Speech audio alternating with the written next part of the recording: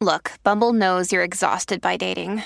All the must not take yourself too seriously and 6'1" since that matters. And what do I even say other than hey? Well, that's why they're introducing an all-new Bumble with exciting features to make compatibility easier, starting the chat better, and dating safer. They've changed, so you don't have to. Download the new Bumble now. And now, from beyond our dimension, this is the Jeff Mara Podcast. Here's Jeff. My guest is Annalie Stone, who died for about 6 minutes and came back changed forever. Annalie, thank you for joining me and welcome. Thank you so much. Good to be here. If you don't mind, let's just start on the day that it happened and go from there. Okay. So in 2016, in November 8th, actually, so just had the anniversary, I had an ectopic pregnancy that ruptured and caused me to have internal bleeding that I was aware of, but I didn't know how serious it was. And about maybe an hour before I went to the hospital, I had joked about how I was bleeding to death. And then I woke up in the hospital and I guess I had fainted. They took me and they found out that I had lost, at this point, I lost half of the blood supply to my body. So I was dying and I knew I was dying. I had this overwhelming feeling of panic that set in. It was pretty intense. And I knew something was very, very wrong. And it was physically unpleasant. And later, like a year later, I realized what it was when I was in front of my classroom teaching science. But at the time I didn't know. And it was just like this, I felt like I was going to explode, this tension building up inside me. And as soon as it got to the point where I couldn't take it almost to the point where I couldn't take it, I was out of my body.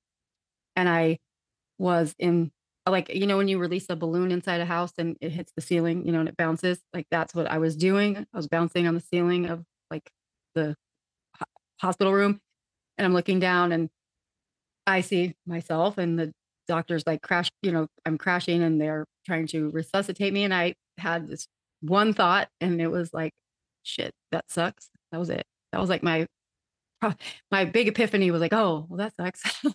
And then I realized, oh, my personality is still intact, right? Because my sarcasm made it to where I am now. And I'm watching this happen and I had zero attachment to it. It was just facts. I was just watching a show play, the scene play out. And I heard the flatline and, I watched them it's hard to explain time properly because it doesn't exist the way it does here. But let's say that I'm above, right, my body. And if I look to my right, I'm in the hospital room. But if I look to my left, I was somewhere else completely. I was in this bright white space, like a room, I guess, but I really couldn't see walls. It was just lit, like very warm white light. And I was alone. I didn't see anyone. I didn't feel alone, but I didn't see anybody.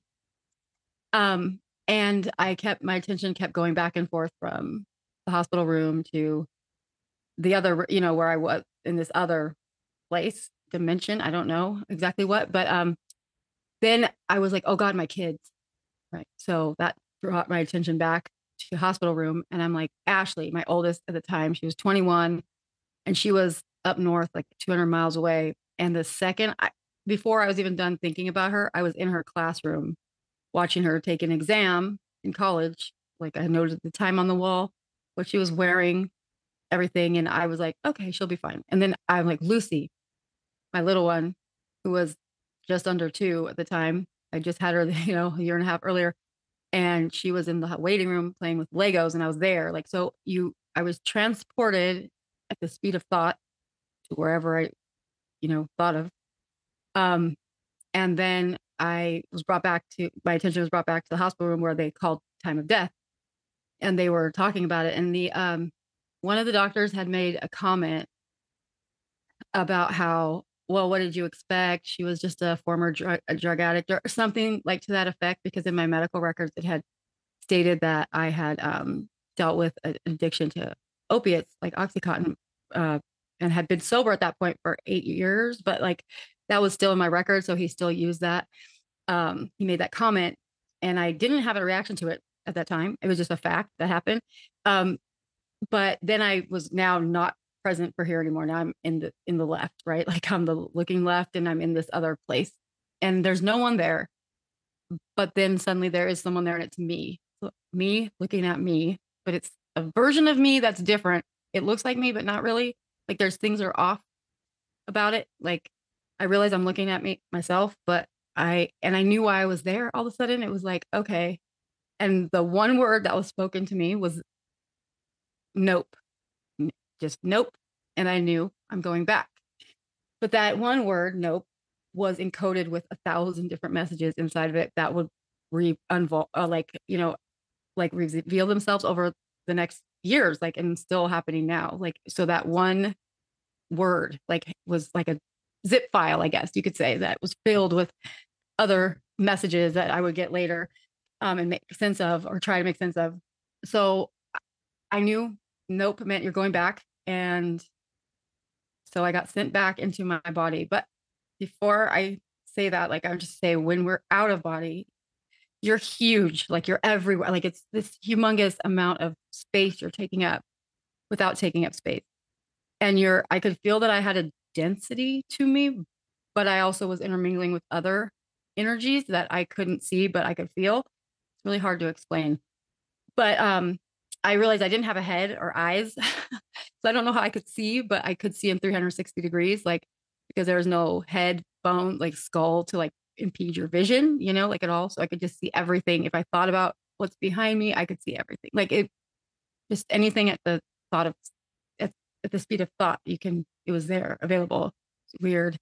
So I get shoved back. I remember thinking, like, how am I going to fit in that tiny body? Right. Going back in. And yeah, it hurt like hell going back in.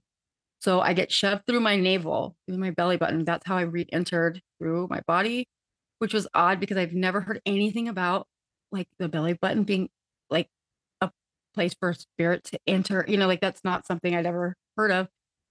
So it was odd. And that's when I saw the tunnel. So like I saw a tunnel on the way back in, and that was because I was being shoved through my belly button and it hurt, physically painful as hell. And that's what actually brought me back to life. The pain from that is what shot me up onto the table and like gasping for air. So I scared the crap out of everyone in that room. They were not even paying attention to my body anymore. Like, and also I was still hooked up to the monitors, but there was no previous beeping that happened to alert them that I was coming back. Right. So I just shot up and immediately I knew what had happened. I knew I had died. I didn't know how long it had been, but I started asking him, did you say this? Did you, and I'm like, did you say something about me being a former drug addict? And the doctor was like, how do you know that? And I'm like, please tell me I'm wrong. Like, please tell me I didn't hear that. You know what I mean? Like, because I understood that if it was true, that would mean that, yeah, I died and like was still able to see everything and what was going on. And he just was like, I'm sorry. He just apologizing. I'm like, did you say it or not? He's like, yeah. And then there were one guy over here, I think his name was Anthony, maybe. He had dropped his clipboard because he was startled by my awakening, like back up. He looked like he was about to have a heart attack. And I apologized to him. He's like, he's like, you're okay. Like you were dead. I'm like, right. I was dead. How long? And then that's when they told me how long I've been dead for. So I was kind of upset because I didn't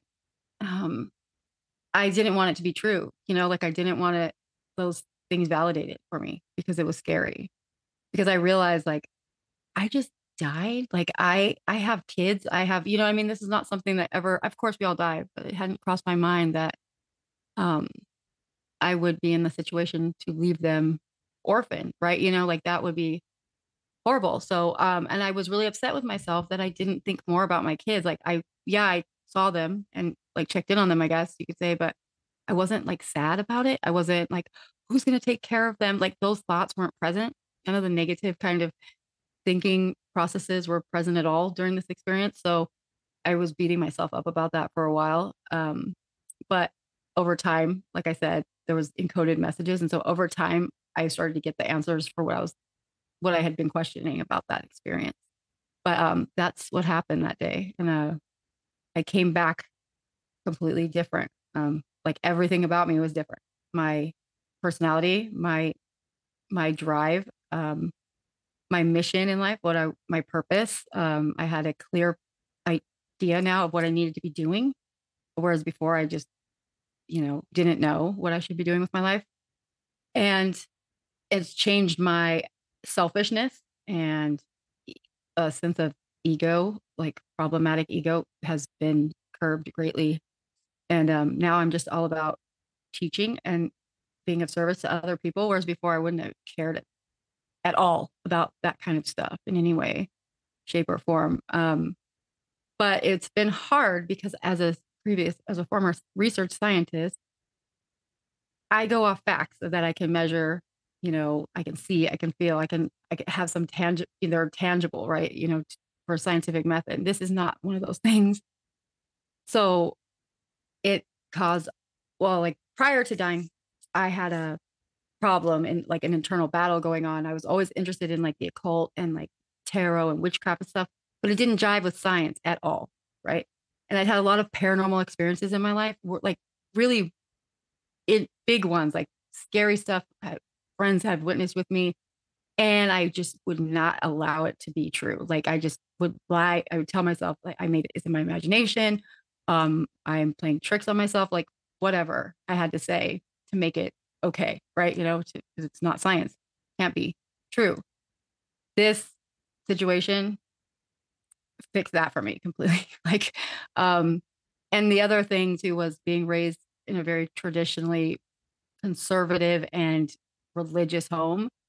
I was always told that my interest in the occult and things like that were of the devil, and I'd be going to hell for that kind of stuff. And I had this guilt in me for my entire life. I died when I was 39, right? 38. So for 38 years, I'd lived with this idea that what if they're right? Like, what if that's true? Like, what if I'm going to go to hell because of this, whatever.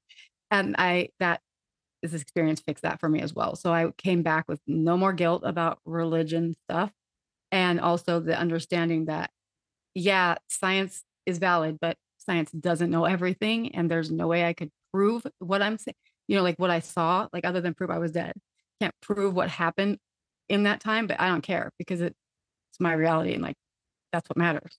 So it killed those two big issues that I'd had in life about my belief system, if that makes sense. So, yeah.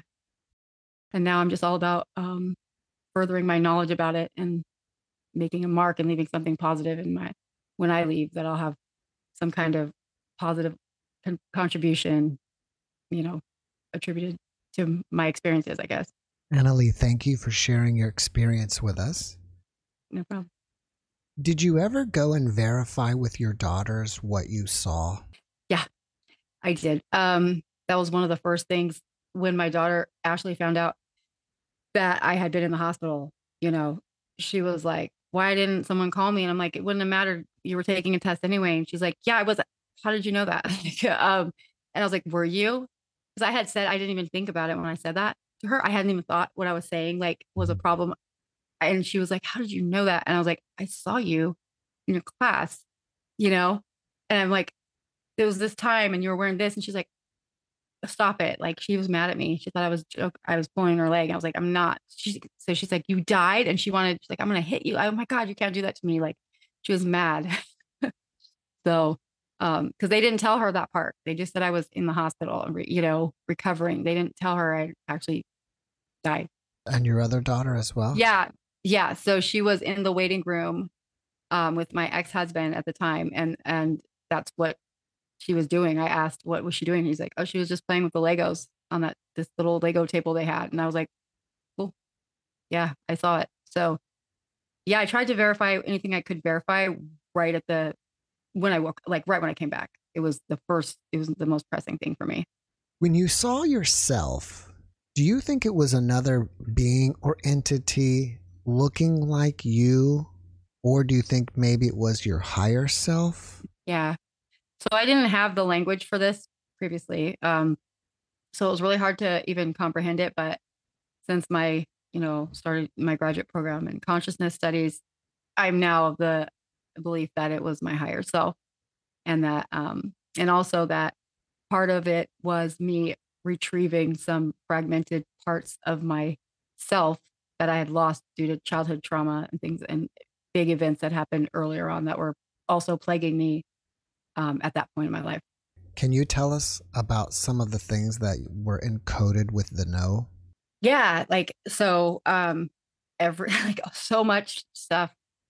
Like when I heard no, like first of all, that's a word I would say, right? So it was interesting because it wasn't no, it was not you're going back, it was nope. And in that same tone that I would use sarcastically. So that's why I also think it was like my higher self because it was, and it was interesting. So I've heard like since that I've gotten the messages like since then, like, okay, no, everything that all of this has been here for you this whole time. Like you are like, yeah, you can see ghosts and yeah, you can hear them. Like anything I think of now and I don't know the answer to will now pop in. It's like turned something on in my brain. I don't know how to put it. Like before I had experiences after this, it was like that word got in my head and it now allows me to get other messages, I guess you could say, that pop in when I need them. Like occasionally, like not all the time, but definitely much more than they were before.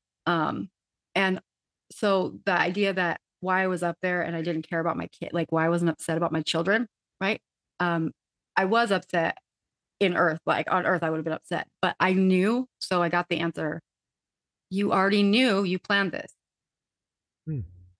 So this is something that had been planned prior, and I had that feeling at the time too. I didn't know how to put my finger on it. It was like my life was spiraling out of control. I was drinking alcohol. I'd beaten an addiction, a severe addiction to Oxycontin that, robbed me of like 10 years, good years of my life, and then turned to alcohol and was acting totally ridiculously.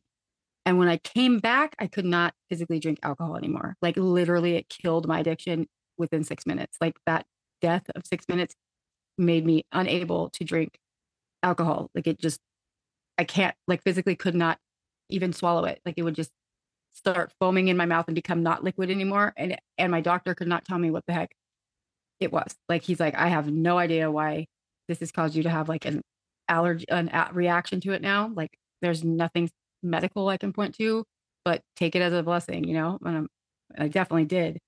But I have a theory on that now too, that I've also learned since we've, in consciousness studies that like, I don't need the alcohol anymore because I reconnected with my divine self, like the aspect that we forget when we're here on earth. Right. And when we use drugs and alcohol, it's like we're trying to fill something. We're trying to fill a void and we don't maybe not know what that void is. And I'm starting to believe that it's the lack of connection to our divinity. And there I went and reconnected. So I got my fix. I don't need it anymore. Is there anything that you discovered that you planned for this life pre-birth? Yeah, I guess underlying themes in my life that were kind of obscured to me before are now very visible. And that is about teaching and being a teacher and using experiences that I've had. Like, yeah, that my life has been really hard and much more than I think the average person. And because of that, I picked that for a reason because like I need to help other people that aren't navigating so well. Like all of the things I went through before that I was like, that's not fair. Why'd that happen to me? I came back with the clarity of like, oh, that happened to me because I could handle it. And so I'm going to take that and now use it to help other people so that they can handle it. So yeah, like definitely I feel there was a purpose. Like I came back with a fire under my ass, pardon my language, but to go back to college, finish my college degree, go on and become a teacher, which I did within, let's see, this is November. So by August, I was hired in my first role as a teacher for high school for, kids that were troubled. Actually, that was the school that I first got hired for, was kids with trauma like I had and trauma like I had. And I found like when I got that job, I was like, this is fulfilling something for me that my research work and science did not, like this is a different feeling. and it's my purpose. And it's evolved slightly since, but definitely I have a path and it's very clear to me now. Whereas before it was just, what am I doing? I had no idea. You said that you were intermingling with other energies. Mhm. Can you comment on that? Yeah. I mean, so I didn't see anyone, right? Like I didn't see it. Like I didn't see the dead relatives or any of that or any other beings, but I felt them. Like I was not alone. Like, so, when we're out of body, we're like little dots of light almost. I don't know how to really say it, but it's spread over a very immense area.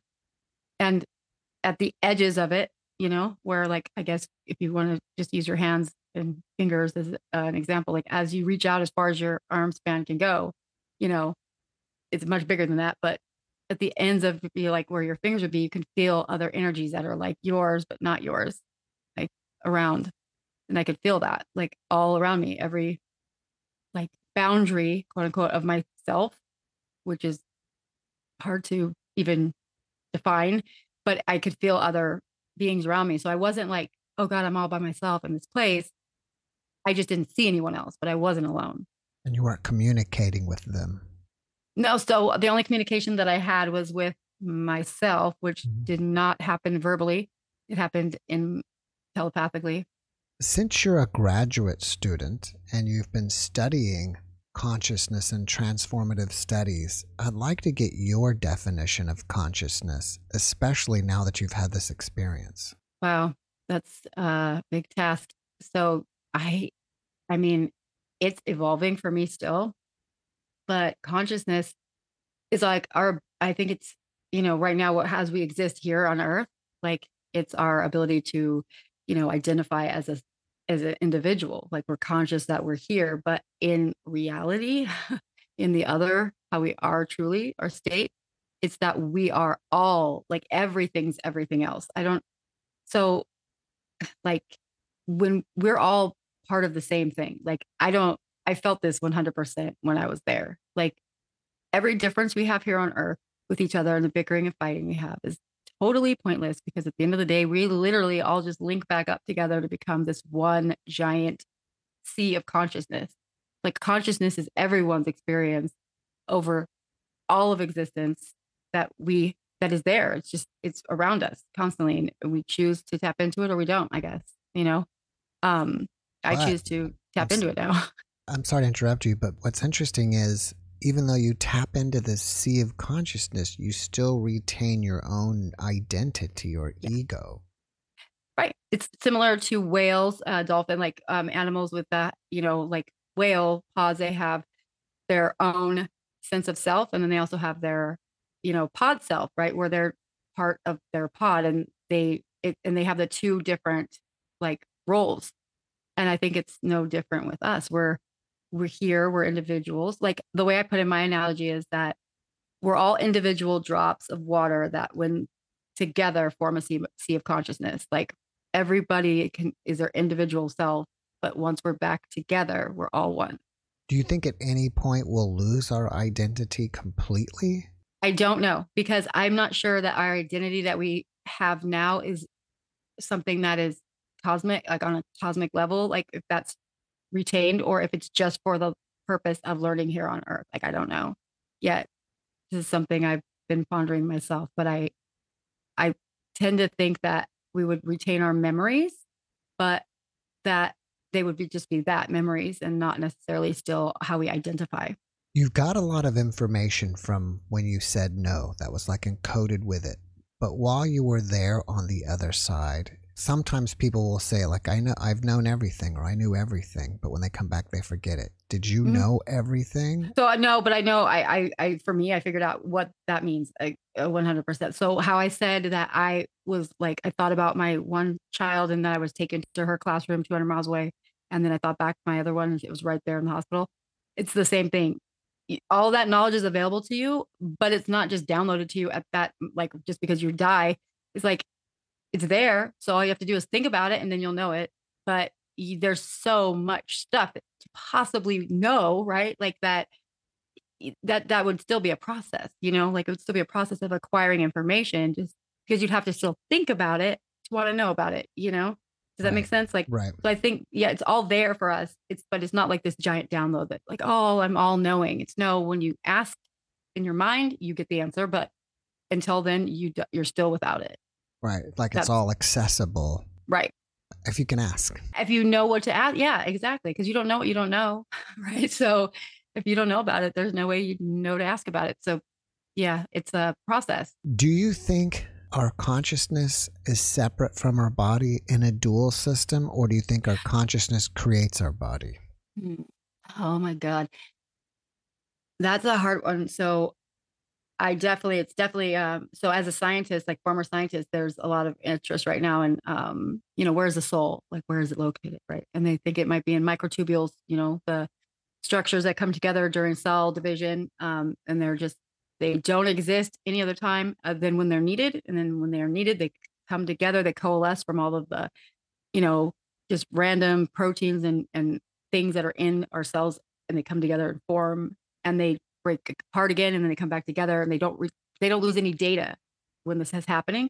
So I know that there's some studies out of Sweden where they talk about the soul consciousness being located within these microtubules, because they can break apart and then come back together at another time and place and still have the same information, right? I honestly think that right now we're not capable of really understanding what the hell is going on in this regard. I think that it's far beyond our scope of understanding. And with science, we have a tendency to, well, we do this throughout history, is like when we don't know the answer to something, we say it's fake instead of just saying we don't know. And it's frustrating, right? Because that's not true. Like, just because we don't know doesn't mean it's fake or not real. Like, it means we don't know yet. So I think we just don't have the capacity scientifically or even at an emotional maturity level to understand it yet. Generally, everybody has a lot of mental chatter going on. Mm-hmm. Did you notice that was eliminated when you were on the other side? Yeah, I did. Oh my gosh, I didn't even think of that though until you just asked me that question. Yeah, it was not there. I talk constantly to myself in my head all day long, every day, and out loud, even when I'm by myself or not. So there was none of that. Like, yeah, there wasn't. I was present in present time, and I was not worried about before or after. I was just there, and that's something that I've struggled to do here.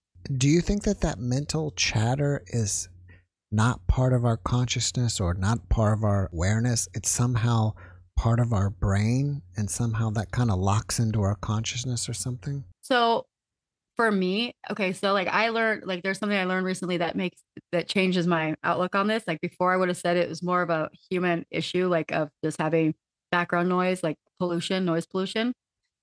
But I'm not of that mindset anymore. I think that it is our dialogue with the other side. Like we are constantly talking back and forth. So when I would see people that were psychic or that could talk to ghosts, I would think that they were talking to people in like as in another person's voice was talking to them, and they would answer. When you see people like pretending or not pretending to talk to ghosts or something, that's what I would think. I think it was a different voice, but I learned fairly recently that it's not always that way. It can be your own voice in your head, and that's where your guides or whatever you want to call it, depending on angels for you or guides or whatever for someone else, that's how they talk to you. And so when I put that filter on it, I was like, oh, wait a minute. So it could have been my own voice. So the times when I've given myself an answer to something that I've been struggling with, and it just popped into my head out of nowhere, that could have been something else and not just my imagination. That opened a lot of doors for me, like to think about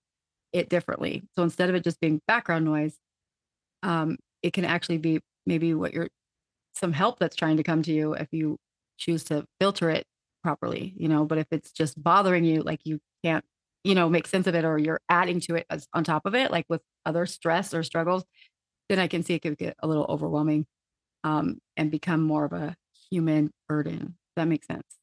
Just like with schizophrenia, like, with studies on schizophrenia, they've discovered that in people that talk to spirits, there's no real difference there in brain science. Like in the neurophysiology, brains are almost identical. The difference is the narrative. So if you have a person that's being told hey, you're special. You're going to be a shaman. You can talk to ghosts. Like that person's experience with those voices is going to be completely different than a person who's told that they have schizophrenia. Do you know what I'm saying? Like, so mindset has a lot to do with it also, like, and what your inner narrative is and what your cultural, family upbringing's been like too. Do you think that when your spirit guides or angels are talking to you, they're actually talking to your higher self, and then your higher self relays the message to you? Yeah. Yeah. Like, yes, I think that could definitely be a way. I think because, I mean, think about like, it's kind of alarming, right? If you heard a random voice in your head, it would be alarming because that's what we've been told, that that's not a good thing to hear voices, right? Like that's a sign of psychosis. So that's not desired. So absolutely, like, to filter out so that people were more comfortable with receiving messages, that could absolutely be the case. Yes, I think that's an excellent question. Can you talk a little bit about your previous beliefs, as you were a skeptic and you didn't believe in the afterlife, and how you've changed now? Yeah, I mean, I'm still a skeptic. It's really hard for me to believe wholeheartedly a lot of people's stories about things because, even though I've experienced things myself, um, I don't know why that is. I just kind of, maybe cynical part of me. I don't know. But before, I was raised in a really, like I said, religious home, and it just didn't resonate with me because I saw like the hypocrisy of like a lot of my family's actions compared to what they're talking about. And around 8 years old, like I was like, I don't want to go to church anymore. This is stupid. And then I became the black sheep of the family. So right away, and proudly hold that title to this day. Um, so I was instead I went to the opposite. I went scientific, and I was and I think this out of fear, for my own fear too, is like my whole life from childhood going up forward, I've been plagued with crazy paranormal things that have happened to me and my family. And like I have people that have been witness to it, like scary stuff, like horror movie stuff that's so hard to accept as truth that I wouldn't allow myself to. I'd say, no, that's my imagination. I'd use science as an excuse to not believe in it, like to deny my own reality, literally. Um, and, and it worked for a period of time. But as I got older and those things it kept happening on a regular basis. And it's like, all right, so I can't say I'm a little kid and it's my imagination anymore, right? Like, what's going on? Like, and I just still, nope, I'm not believing it. And then this happened, and it's like, oh crap. Well, I guess I don't know everything after all. And yeah, so if that was possible, then the other stuff's possible too, right? And that's the scary part, is like accepting that that's my reality that happened, which therefore means that these other things are a possibility too. Like it opens the door to a lot more than just death. Have you noticed after your NDE that you've had cognitive changes that could be considered psychic or paranormal? Oh yeah. Yeah, definitely. Yeah. So I read cards, the tarot cards, and I started doing it online, like on groups, and so I started recording it, right? Because I didn't I don't remember what I say when I read cards. So to help out with my clients, I would like record it so I could try to remember whose situation was what for later. And I watched the tape of one of them, and I was like, what am I doing? I wasn't even looking at the cards. I was like staring around at the ceiling and like talking to people. I don't remember any of it. I was appalled. I was very shocked by how I looked. I was like, what am I doing? Like, oh my God, I look like a spaz. Like, who am I talking to? Like I thought I was just reading cards, but the film shows something different. Shows me having interaction with something I can't see and I don't remember. So that was alarming to me very much. I got really worried. And then I started to hear things audibly that I've actually caught on tape. Like I actually have put it like video proof of this, where people call my name in the middle of the night or say things to me like, listen, pay attention, things like that. And there's no one here except for me. And like even my security cameras pick it up. And it's like, what? So I actually went and got tested at USC. I went and had a psych eval done in 2018, to make sure that I wasn't like losing my mind. Yeah. Because again, the skeptic in me was like, this can't be real, right? Like it has to be, I'm going crazy. So I went and checked that out and it wasn't that. Do you think that potentially a lot of people may have psychic things happen to them and it's too scary for them and they kind of shut it down? Yeah. Yeah. 100%. Like, I don't think everybody's psychic. I mean, I know a lot of people say that we all have abilities, but I don't necessarily think that's true. I don't want to think that's true. It scares me with that idea. That possibility scares me. But for the people that do, it's terrifying. I mean, it's scary. Like, I can't lie about that. Like, I still get scared. I read cards, I channel, I guess, energies for people to help get them answers. And that doesn't scare me. But when I'm home alone and someone says my name and no one's here, that's scary. Like to me, I'm not I'm not comfortable with it yet. Trying is really hard.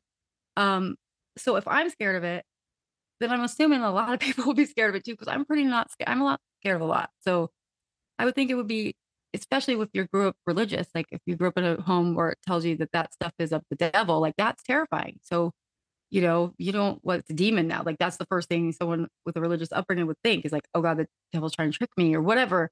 That's scary. I mean, so yeah, I think that definitely impacts your ability to know if you even have abilities or not. I would think that probably the biggest fear of having any type of experience like that would be the fear that you're going crazy. Yeah. So yeah, but I learned a little something that I'm so grateful for in my graduate program. And that is, and no offense, like I hope this is not like that crazy people don't ask if they're crazy. They don't worry about being crazy. They don't go, oh my God, am I losing my mind? Did that really happen right now? They don't check reference. They don't verify. They don't like have that. They just go with it. They're like in on it. They're in, and that's their reality. Right. So the mere fact, my professor said, the mere fact that you question it, like the mere fact that you're like, am I God? Like, and you worry about it and you take steps to make sure that that's not the case is indicative of someone that's not crazy. So like, that's a good point. Yeah. So I guess the trick is to learn how to relax and possibly communicate. I mean, yeah, I guess I've gotten some messages for people since then that have been really helpful for them. So like before I wouldn't even acknowledged it. I would have just put it out as imagination. Right. So yeah, you get information. You can get information. I'm not saying that you always do or will, but that's a possibility. I mean, there's things out there. If you're ready, I think then that's when they start to come to you, and I don't think it's a process you can rush or determine at your own time. I think it's something that has to happen organically, through life experience or through dying. I don't know. Most people I've talked to that have died have come back with a sensitivity, I'll call it, to seeing spirits or hearing spirits or knowing things that they don't know how they know it, Did the other side seem dreamlike or more real than here? Oh, that's a good question. It wasn't like when we dream vividly, it wasn't like that. It was real. It's a different, and in my memory bank, if I think of a dream that I had that was really vivid, this doesn't even compare at all. Like it's like a million times more than that. It's like, I cannot forget a detail about it ever. It's seared in my mind. It's real. It was very real. And it was very familiar. Like, even though I didn't know where I was, I absolutely knew where I was, if that makes sense. I know it doesn't make sense, but I was home. Yeah, I don't know. I was comfortable. That's a common way people will describe it, as home. Yeah. Like I knew when I heard nope, I was like, God dang it, I'm going back. Like that was like, I knew exactly what it meant. And I was like, oh, here we go. And I was kind of bummed about it a little bit, but not. That was only when I came back. I was like, oh, that was really pleasant. Like, I'd way rather be there than back here. Like, and then the fact that I'm a mom and all that stuff kicked back in. I'm like, okay, well, thank God I'm back. But for that brief moment, like, it was like, so yeah, it's definitely more real, I guess. But what about comparing it to this 3D world? Is it more real than here or less real than here? It's different. Or it's just different? It's just different. I feel like it's, like I'm in a room, right? But I couldn't see the walls or the floor. It's just like it was more of a abstract construct in my mind than anything. Like I guess it was a creation, like it was like in my mind. I knew I was in a room, so therefore I was in a room. I don't know. Like I think it has to do with what you're projecting from your consciousness, like outward, right? So where was I gonna go? I wasn't staying, right? Like so apparently I already knew that. Um, so then what would I do? What would my mind create to give me a space to get a message from my higher self, right? A room, a waiting room, I guess. Because that's what I call it, like a waiting room. It was like it wasn't there was no chairs or anything. It was just I knew I was in a room. But I couldn't see the walls, but I knew I was in a room. So it's just my knowing was what it was. Very hard to I don't expect anyone to understand that because I even still don't understand it. It's the best I can do, the language I have available to me at the time. I've been using the word lately, well, sometimes. And I kind of like this word better. And since you've been over there and you're a scientist, maybe I'm curious if you think it's more accurate or not. But instead of calling it our higher selves, what if we called it our complete selves? Yeah. Yeah. Yeah. So right. Yeah. Like the original, like the the actual file, the master file, Mhm. from which we're, like copied and pushed out to God knows how many dimensions or whatever. Yes. Like I like that. That's better. Higher self sounds a little kind of cheesy to me sometimes too. Like a lot of the spiritual terms I shy away from because I feel like they're kind of too, I don't know, like mainstream at this point and like too kind of, they have like that insincerity to them. And higher self is one of those terms that I feel that way about. So I like yours better. Yeah. Do you think it's possible that this realm that we live in is just a simulation? Mm-hmm. Yep. I do. I do. I've had like some weird experiences that I feel like are glitches in that reality and or in our reality that are just really bizarre. And I'm just like, Like, like what? like, you know, going someplace and hanging out with people and then finding out that that place doesn't exist in reality. Like that Wow. has happened.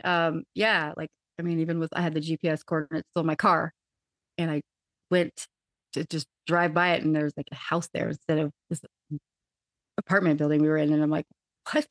And it wasn't there. There's been like things like that happen, or just, I had an apartment that I lived in Sherman Oaks that was haunted, I guess you'd say, but my stuff would go missing all the time and never came back. Like it never reappeared. So where to go? Like literally, I mean, things like, car keys or hairbrushes or remote controls that just vanished. And I live by myself and they were right there and now they're gone. Or they're in the freezer, like what that happened one time where like my keys were in the freezer and I just walked in the door from work and hadn't gone to the kitchen yet. I put my keys down by the front door and they're in the freezer. It was just weird stuff like that. Like, I don't know, is that a ghost doing it or is it just a glitch? I have no clue. There's too many weird things that happen. I think that it could definitely be a simulation or a hologram or whatever, I guess. I mean, that's what the government determined, right? You've read I don't the know. Tell me Gateway about that. Project.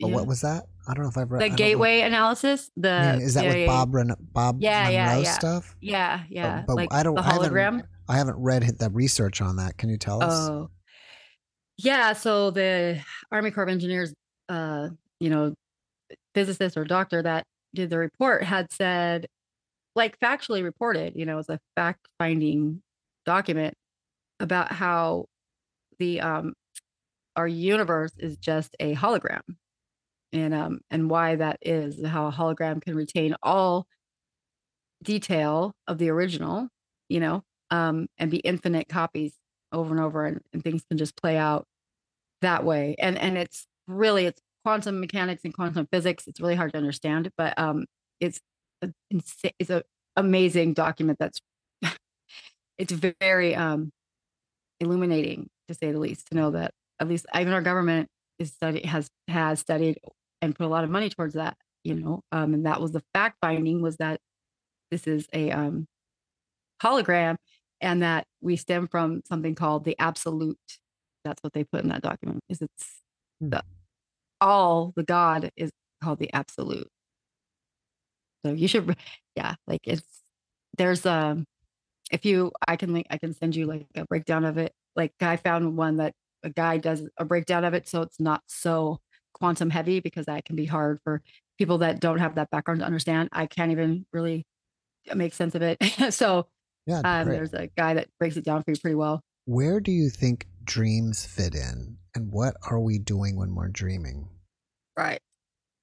Okay. Well, first of all, like the Western culture is like one of the only cultures that doesn't view dreams as real, right? So almost all other traditional cultures view whatever happens in your dream time is just as significant as real life waking time. So we say it's all, just in our head. And some of it is, I mean, if you've studied any psychology with like dream analysis and interpretation, like there's different categories of dreams and things. And so this is something I've been studying heavily in my program. And, yeah, there's some things that are definitely real. I feel like, I mean, I don't know. I think most of us have had a situation where we go to bed and we have a vivid dream and we wake up tired, like we didn't sleep. Like we might as well have been doing whatever we were doing in our dream. And some people believe that is exactly why we're still tired. It's because we are actually traveling and doing things in another realm, dimension. I'm not sure, while we sleep. And I believe that, like, because I have dreams that are recurring, like scenes. Like I have one that's in Greece. And like I have a condo over there. I know where I hide the key, and like I meet up with my friends. And I've actually had recently a situation where one of my friends was like, let's meet in our dreams on Friday night. And I was like, sure. Right. But it happened. And I was like, the next day I get on Facebook and she goes, hey, what did you think of my place last night? And I was like, what are you talking about? She's like, I know, I saw you. And I was like, and she repeated everything that I saw in my dream. And I was like, shut up. I scared. It actually really kind of freaked me out, because I was like, I hadn't said a word yet. Like I thought it was just a dream. And she's like, what did you think about, my place and my servants or whatever? She had like these like handmaidens in her, like in this dream. It was so ridiculous. And it was like so over the top. And she reiterated it to me. And I was like, what? Wow. Okay. So, I mean, I can't deny that. I mean, that happened. Like, so she didn't, unless she was reading my mind, which is just as creepy, like, I don't know how she would have known that. So yeah, I think it's possible. I think in our dream state, we reconnect with, the spirit world a lot easier than we do in waking time. Like my uncle, okay, I had an experience about this. My uncle, my favorite uncle, Terry, after my dad was arrested and went to prison for a double homicide when I was at 2. On my second birthday, he was arrested. My uncle took over, like being my dad, basically, after that. And I was really close to him, but he died in 2015, right before my near-death experience, actually. And I didn't get to say bye. He had died unexpectedly, and he was up north in Fresno, and I'm here in LA. And I was so sad about it. And I had a dream, and he came to me in this dream, and it was so real. Like I got up and I reached around and I hugged him. I could feel his bony arms, and I could smell his smell and everything. And he told me I was right, because we had this ongoing thing about like life after death. Like, is it real? Because my thing was like, I don't really believe in it, but what's the harm in believing it? If God forbid, if the opposite's true, and like if you don't believe in it, you go somewhere bad, right? So we would argue and bicker about this all the time. And he was an atheist, like a staunch atheist. And he looks at me and he goes, you were right. And I was like, I know I was right. And then I go to hug him, and he just dissipated in my arms. And I was like hugging myself, and I woke up and I had tears streaming down my face. And I was like, thank you for coming. I knew it was not a dream. Like there's nothing anyone could tell me to convince me otherwise. That was straight up my uncle saying, hey, it's cool, I'm fine. And I'm so appreciative of that. So if that can happen and that was real, then of course, I think our guard's down. Our human pollution guard is down while we're sleeping. And that's why we can have such fantastical dreamscapes, because we're open again, like we were kids, when we had imagination, things like that. Did your uncle appear to you like in his prime? No, he appeared to me just like himself, like how I remembered him. At his current age of death? Well, actually, let me take that back. Let me think about. No, he actually was younger than because when he died, he had like all white hair, white and gray hair, and so when I saw him in my dream, he did not. He was probably 45. Yeah, so I guess, yeah, I guess so. That would Yeah. be my age now. So yeah, I guess we'll say private life, sure. Okay. Right. Yeah, I feel like a visitation dream like what you had, the person usually looks younger and more vibrant and healthier. yeah. I mean, he was still like really bony and skinny, like you, but that was just him. And he was, yeah. I mean, he looked happy. He had a real problem with agoraphobia and like, he had a issue with social anxiety, so he never really left the house. And he was out in my dream. He was at a cafeteria where I saw him, and which made sense because he was so about school and making sure I got a good education. And so he met me in the lunchroom, of a school to have lunch with me. And it was really nice. I was so grateful for that. Do you fear death at all? No,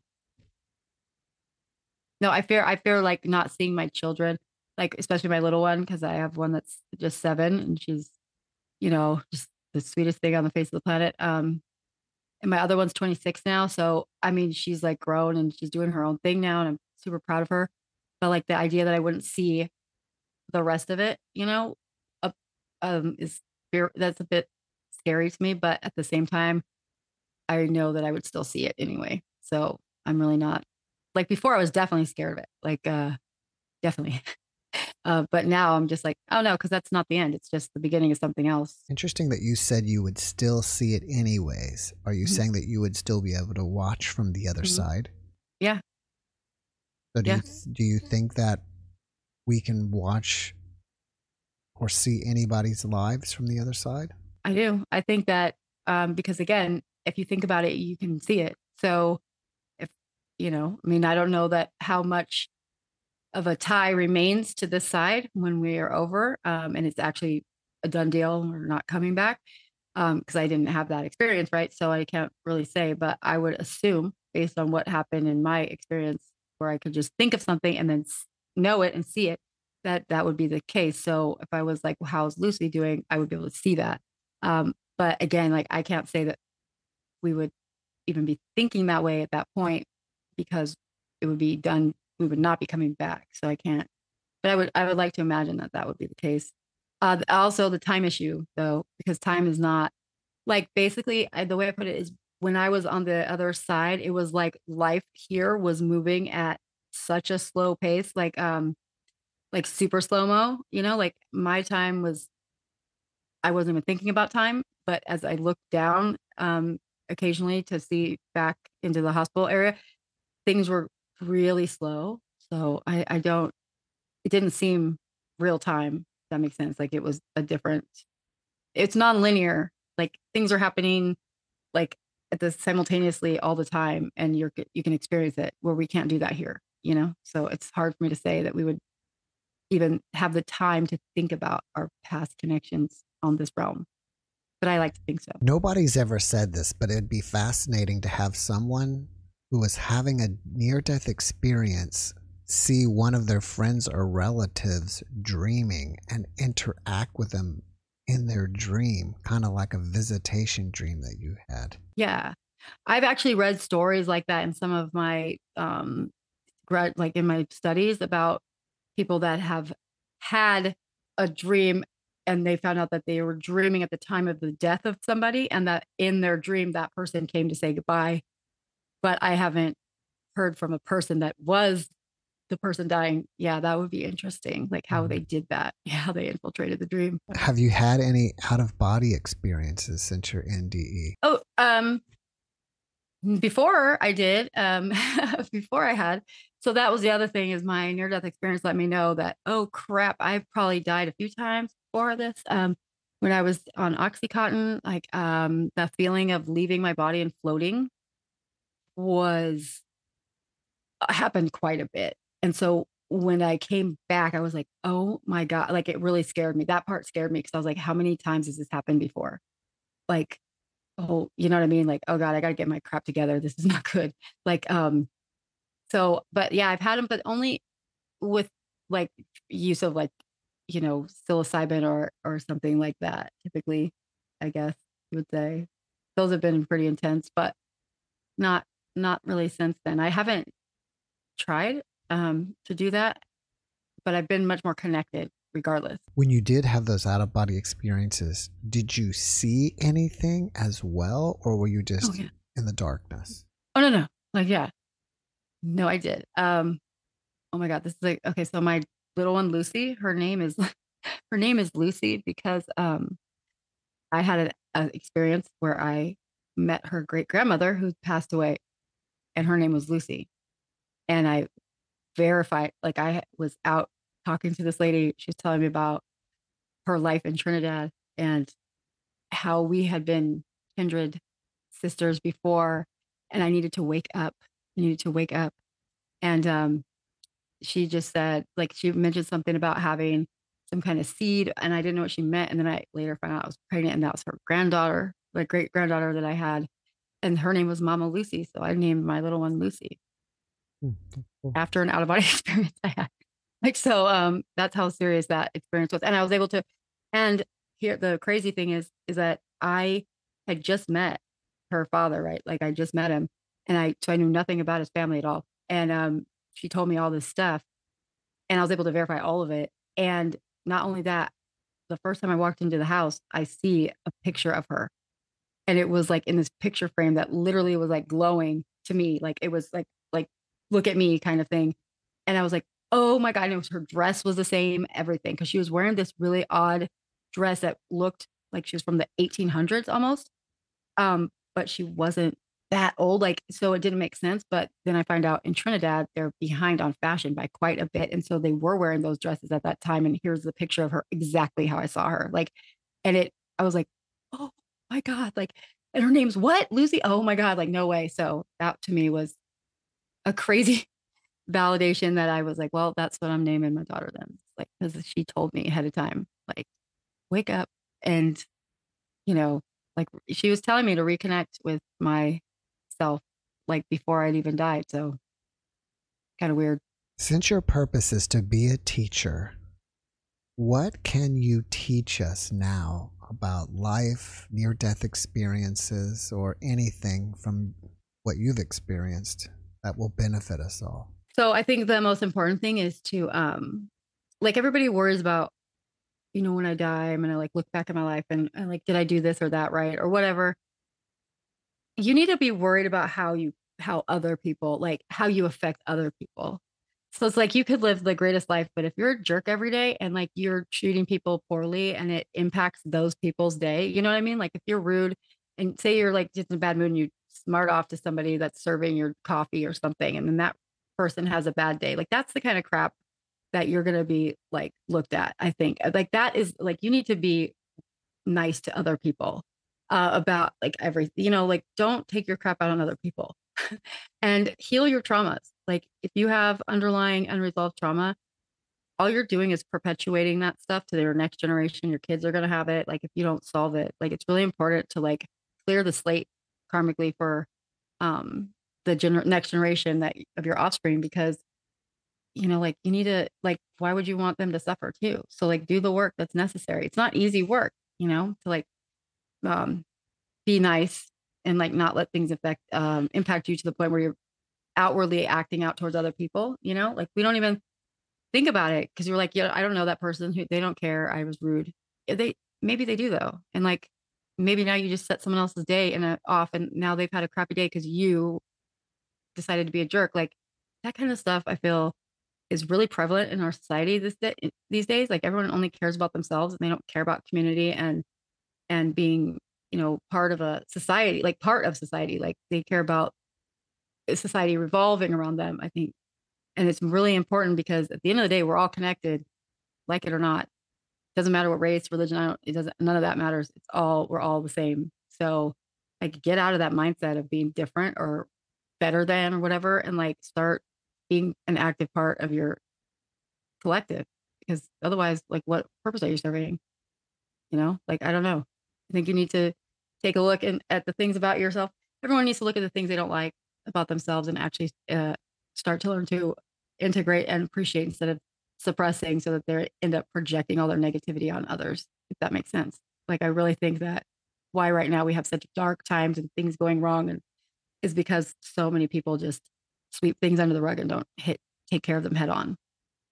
So take care of your stuff head on. Have you ever thought about that there are more people on the planet than ever right now? And where are all these souls coming from? I mean, I have no idea. Like some of them I think are new, like some behaviors to me, I'm like, wow, you must be new. Like, you don't have that, the very selfish, ego driven, people. But then again, I was like that and now I'm not. So I think I'm not sure. It could be from other, I don't know. Like, are we humans only here, or are we elsewhere? Or are we incarnating into other things in other dimensions, other universes? I have no idea. But there's like 8 billion of us now, right? Like close Yeah, to 8 I billion. think next week, 8 billionth person is supposed to be born. Oh my gosh, are you serious? Yeah, our carry capacity for the Earth is way below that. So I don't know, like I don't know where they're coming from. It could be just reincarnated again. Maybe they're not new. Maybe they're just here recycling, learning more lessons, right? Mm. I mean, and that's the other thing. It's like, if this is school, like I want to be done, like I want to graduate. So I try to do everything I can, like to be a good person and give back to people and not be selfish. I know I'm not always successful at this, but I do my best. And I don't want to have to come back here because I think it's just going really bad. Like lately it's been getting kind of crazy. And I think I'd rather advance to the next level, whatever that is, if it's possible. But I think we have multiple places that we're supposed to be. Like, I think a lot of the times our soul, these are just souls like reincarnating again. Maybe, I don't know, like until I have any proof of something else, I could just say maybe just reincarnating back over and over. Who knows how many lessons we have to learn, I don't know. But it seems like the overall one though is about loving your neighbor, literally the hardest thing that we just can't wrap our heads around for some reason. That's the big one. And I think that's the one that, is the hardest to learn. And that's maybe why we keep coming back. After watching this podcast, people may want to reach out to you and ask you questions. Are you open to that? Sure. Yeah, that's fine. What's the best way to reach you? So I have, my website I have a website for tarot readings and shadow work, help, for inner child trauma healing. And that's A Stone Tarot. So it's just like like Anna, stonetarot.com. And then I also have this that's my handle across all social media. So, TikTok or YouTube or Facebook, it's all A Stone Tarot. Because I started that way because I've been reading tarot since I was 12, but I'm using it not the way traditionally you would think. I'm using it to help in, connecting people with like their inner, like what they need to work on to heal from trauma. That's how I'm using tarot in this sense. So it's not like get my love prediction reading or anything like that. It's more about self-development. How has your tarot readings changed after your NDEs? Oh, well, yeah, they've changed significantly. I don't know. Like, it's hard to say. I just let it go. Like before I was so stuck on like what each card meant, like the definition of them. Now I don't, now it's just like, it's like tarot is just a key for me. It's like, I use it to open the door and then like I get information in my head and I'm not even reading cards anymore. I'm just hearing things like, and then I just repeat those things out loud. And then the client will, tell me like, how did you, like, and it's been pretty crazy. So it's been like, yeah, like they're like, how do you know that? Like, what card says that? And I'm like, it's not from the cards. I'm sorry. Like, I just use that to kind of get things going. Right. I guess you could say. Like to so connect. Before I was really stuck on like, this is what this card means. And like, now it's just more intuitive. Oh. It is all intuitive. Well, are you working on anything that you want us to know about? So I'm having to start my thesis here soon, which I'm going to be working on trauma, why trauma makes us like why experiencing trauma in early childhood is a reason to be psychic. Like, why does that cause people to have the ability to connect to the collective, right? So if anyone has any insight into that, and that would be great, when you, because as far as I know, it's not answered yet. So I'd love to know, like, that's what I'm going to be researching coming up. But yeah, like I'm a research junkie. So like all my research papers I've written are all online on ResearchGate or academia.edu. And like, my projects are all going to be about research stuff, science stuff, or consciousness studies. So, or stress, like psychology of trauma and stress, and then consciousness are my two fields of interest. And so I'm combining those for this thesis, and hopefully I'll get anyone that has insight. Like I'd love to hear from, as to why they think that is. Annalie, before we finish up, can you leave us with one last positive message? I mean, yeah, like be nice to your neighbors. Like, don't be, so selfish. Like, be nice, be kind. And also, like, if we're older, and it's really easy to get annoyed with the younger generations, I think, right? As a teacher, trust me, it is. But remember that, like, we leave an impact on people. Like, take your time out of the day, like, say something nice to somebody. You see someone you like, drop a compliment them. Like, you never know. We don't know what people's life is like when they go back home. The nice thing you say could be the only nice thing that person's heard in a very long time. And it could do something it could lift their spirits just enough to keep them, from doing something harmful or anything, like, just be nice. Like, you don't have to be so negative. In fact, when you start being nicer things happen for you. It's like your mindset attracts your reality and creates your reality. So if you're negative all the time, you're going to have negative situations happening. So try to be more positive and think on a scale of, like, how do you want people to remember you, and, like, act accordingly. Annalie, thank you for that message. And thank you again for being my guest. Yeah, thank you so much for having me. I appreciate it. Thanks for watching the Jeff Mara podcast. I really appreciate you. Another way to show support is through YouTube memberships. And if you do, there are loyalty badges and other perks depending on your level of membership. All you need to do is click the join button underneath the video to find out more. Thank you for your support.